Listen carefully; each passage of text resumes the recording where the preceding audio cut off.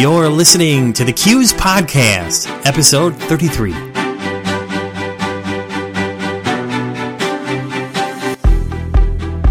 Welcome and thank you so much for listening to the Q's Podcast, where we'll talk to credit union industry leaders and cross-industry experts for a wide range of perspectives on trends and topics relevant to you. I'm your host, James Lenz, Q's Professional Development Manager.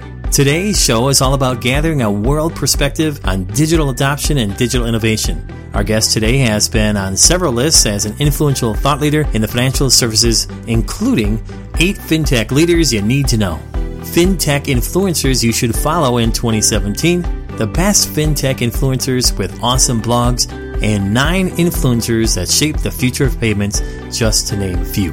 I am talking about the one and only JP Nichols. JP is a former financial services executive, managing director of the FinTech Forge, and chairman of Next Money, a global community reinventing financial services through design, innovation, and entrepreneurship. At last year's Executive Net, attendees described his presentation as off the charts, to the point, important and compelling, and extraordinary. You will see JP Nichols at this year's CEO Executive Team Network. It takes place October 10th through the 12th at the Cosmopolitan of Las Vegas. He's serving as a FinTech Working Group Facilitator and as a panelist on the FinTech Panel General Session. To sign up for this event, visit qs.org/CNET. All right, now, some key takeaways from my interview with JP Nichols include trends of digital adoption and digital transactions throughout the world, an understanding of what stimulates innovation for financial services market, the key inhibitor for innovation, and a look into the distinction between leaders, learners, and laggards in terms of innovation. Now it's time to go straight to my interview with JP. Welcome everyone to another episode of the Q's Podcast. I'm really excited about this show because our special guest is a leading voice for innovation, strategy, and leadership. JP Nichols, thank you for being a guest in the Q's Podcast. My pleasure. Glad to be here. Now, JP, you are a champion for innovation, strategy, and leadership in the financial services industry. You have researched financial organizations around the world. In fact, you often work overseas with various clients. And one of the places you have worked on numerous occasions is Singapore. I have been there myself, worked with a client for a week once upon a time in my life. And I tell you, that is a mecca for trade and commerce. There's a lot going on there. You have worked there a number of times. Today, I want to discuss the topic of digital adoption and digital innovation in the financial services industry around the world. So if you don't mind, JP, let's start with the Asia market. Sure. Let's compare that to other markets. Are you seeing a vast difference in the advancement of digital adoption in various parts of Asia? Well, yes and no. I mean, the yes part is if you look in Asia, much like the Middle East and maybe a little different to Scandinavia, those are the 3 regions where we see the highest adoption of mobile phones and then now into smartphones.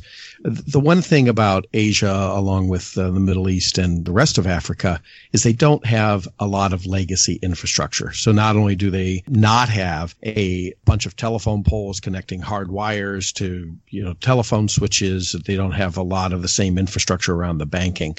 So what you see in those markets is really a lot of technology leapfrogging. So people were able to go right to phones, right to smartphones, right to apps. And so I think we have a lot more digital natives in places like Asia. The part where I'd say no is where we do have traditional banks, they're still traditional banks. And they still have kind of the traditional mindset. Take a place like South Korea, which is where you'd find the highest smartphone adoption in Asia. At the same time, their banks are still pretty traditional and pretty hierarchical. And so there's a lot of conversation in Korea. I've been there a couple of times in the last couple of years. There's still a lot of conversation there, as there is here, on our financial institutions evolving quickly enough given how fast the rest of the world is becoming so digital. So a big concern there as it is here. Where, JP, do you find more people ready and accepting of doing mobile transactions on their phone? Well, certainly in Asia, and I also mentioned Scandinavia and the Middle East.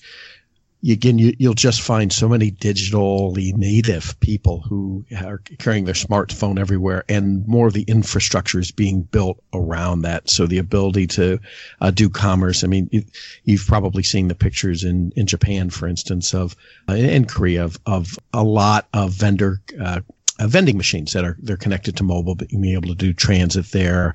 You're starting to see also a connection to things like transport. So if you look in Hong Kong, the Octopus card, which is a physical card right now, but they're working on going digital where it's connected into the phone. You're able to transact business not just with the local transport company, but you're able to top that up at local 7-Elevens. You're able to spend that money on 7-Elevens and other kind of retailers. So the main thing I would say about Asia is this connection of commerce, e-commerce, and banking, where in the U.S. we're so used to banks and credit unions being this kind of separate third party from your commerce. It's so much more integrated. And in China, if you look at the rise of companies like Tencent and Baidu and Alibaba, where it's really integrated in e-commerce and the banking, where the payments are just disappearing there, and nobody really wants a payment experience. They want to buy whatever it is that they want to buy,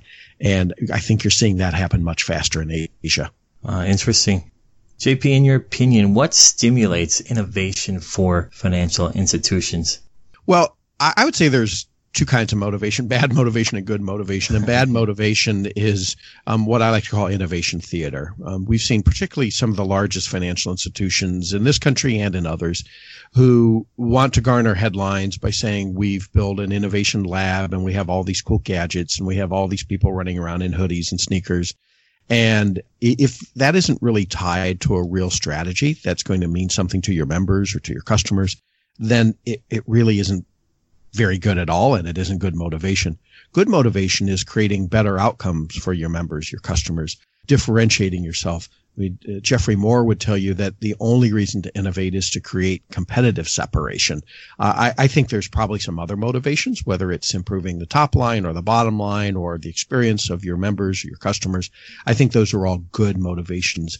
I think maybe the bigger question is what motivates people to not innovate. And it's a lot of fear. If you look at some of the, maybe major inhibitors of innovation at credit unions and other financial institutions, people will often cite things like budget, legacy technology, and their core provider, regulators, all of that. Those are not untrue issues, right? Those exist. They're constraints, but they're not absolute barriers. The real issue is usually culture. Yeah, that's very interesting. That was actually going to be my next question. What are some of the major inhibitors? Very insightful. What are some of the big innovations that you are seeing amongst financial organizations that, have really made a difference in the market share? Well, I think if you want to look at market share, it's very popular to bash the top 10 banks in the United States, but look at the numbers. They control now, 80% of the deposits, 60% of the assets. And in my mind, a major driver of that is being mobile first and being able to do many, many more things on your phone, including remote deposit capture, which is just table stakes at this point. Remember, that was a really crazy, scary thing. And we were all figuring out all the risk and how the check fraud was going to happen there. And fraud can happen anywhere and everywhere, but they are certainly garnering a lot more market share. So separation is beginning to happen there. Bank of America released some stats on their digital banking at the end of last year. They've got more than 20 million monthly active users. So does Wells Fargo. Bank of America talked about the share of deposits that are taking place on mobile now are growing quarter by quarter. Last I saw, I think it was 19 or 20% of their deposits. The number that really popped for me, though, was the total number of customer interactions. Those that are happening on mobile are 12 times that happening in the branch. So for those institutions who are still very branch-centric, the idea of, look, you've got to go to where your members are, and increasingly that's not the branch. So I think mobile is still, it seems like old news, but it's not. It's still something that's very important. One of my favorite quotes is from Bill Gates. We tend to overestimate what will happen in 2 years and underestimate what will happen in 10.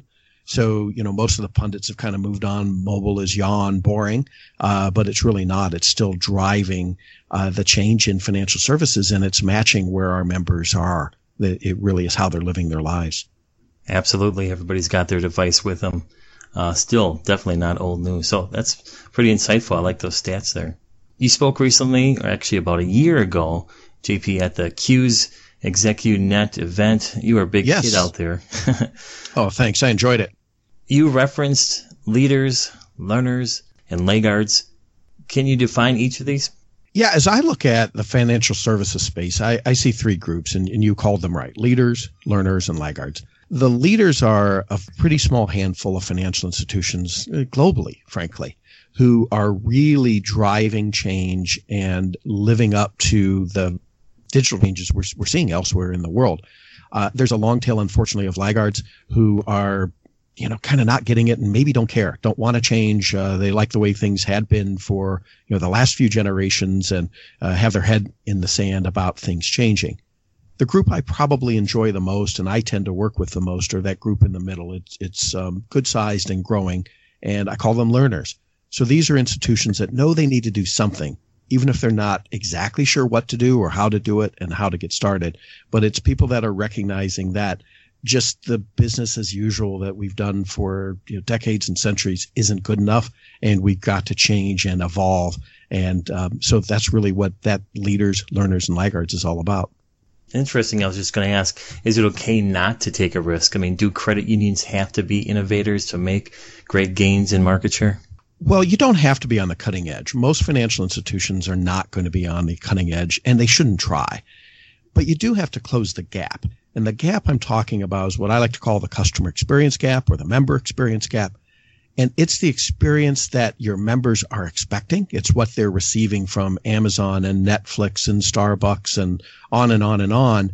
And if that gap is too big from what they experience at the credit union, they're going to go somewhere else. You can, if you kind of stay in the ballpark and you don't have to be, like I said, on the cutting edge, you can retain those members and you can kind of evolve kind of slowly. But I would argue the massive risk is not taking any risk at all, because the world will kind of just pass you by. And one of the things that financial institutions kind of hidden, I often talk about such poster children for lack of innovation as, Nokia and Blockbuster and Kodak, the usual names. And it's not really lack of innovation. It's not that they didn't innovate. It's that they didn't move the whole thing fast enough because the whole industry shifted beneath their feet. And that's the thing that financial institutions aren't used to. We don't have those kind of poster children. When we have a poster child in financial services of an institution that failed, we know what happened. They took excess credit risk. It's always the same cause of death. Mm-hmm. The cause of death of failure to innovate or failure to respond to market changes is kind of hidden because financial institutions get merged away. We have a public policy that says, the institutions don't just, file for bankruptcy. We protect members' deposits, and that's a good thing. But it kind of creates undue solace, I think, for leaders that it's okay. We've always been around. We'll always be around. And my argument to that is the industry will survive. But the question is, will you still be relevant? And as you know as well as I do, when I entered this industry, we had 14,000 banks and a slightly smaller number of credit unions. Today we're about 5,000 banks and a similar number of credit unions. That number is not going to change. It's going to continue to get smaller, and those that survive will evolve and be much more relevant to the needs of their customers and members. Oh, wow. Appreciate that. Yeah. So speaking of learners, you like that group. I think they'll like you very much. JP, you know this, and just want to remind our listeners, you'll be a feature speaker at the Q CEO Executive Team Network event. It takes place October 10th through the 12th at the Cosmopolitan of Las Vegas. This event is a great place to network with other CEOs and senior executives. JP, you will be leading a group of participants in a facilitated group discussion on relevant fintech topics related to strategy, leadership, and innovation. We are also looking forward to you serving as one of the 3 fintech panelists.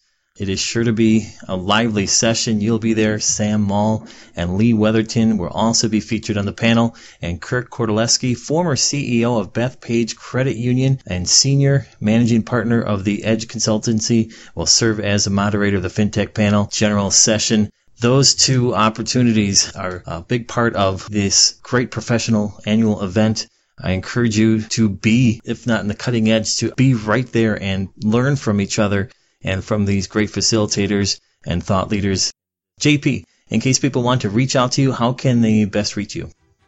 Oh, sure. Best is to just find me on the web, jpnichols.com. There's no H in Nichols. That's JPNICOLS. I'm at the same name on Twitter. Those are easy places to find me. And let me just add, I am excited to join you in Las Vegas. I always enjoy being at Q's events. Such great people. You're going to have a great venue at the Cosmopolitan in Las Vegas. I know Lee Weatherington pretty well. I know Sam Maul very well. He and I just spent a week together in Copenhagen, and it's going to be a great group. So I'm looking forward to joining you. Excellent. Thank you so much for the opportunity to chat. I think our listeners will have some great takeaways and insights from this episode, and they can learn so much more by attending this event. We appreciate the global perspective you kind of provided us here in this episode. Thank you so much, JP. My pleasure. Thanks for having me. I want to thank you for listening to this podcast from Q's. If you would like to receive the newest episodes as soon as they are available, all you have to do is visit a podcast directory such as iTunes, Google Play, and Stitcher, then hit the subscribe button. I also want to thank JP Nichols for his time and sharing his insights with us. If you have not yet seen JP live, you certainly have the opportunity to do so. His sessions can really generate discussion for you and your team and make a big difference in the way your credit union is heading. Don't miss out. This year, Q's is rolling out a whole new take on our CEO Executive Team Network Conference, all based on your feedback. Visit qs.org/CNET to learn more. For more talent development content from Q's, visit qs.org. That is CUES.org now. If you're a Q's member, you have access to invaluable membership benefits to further enhance your development.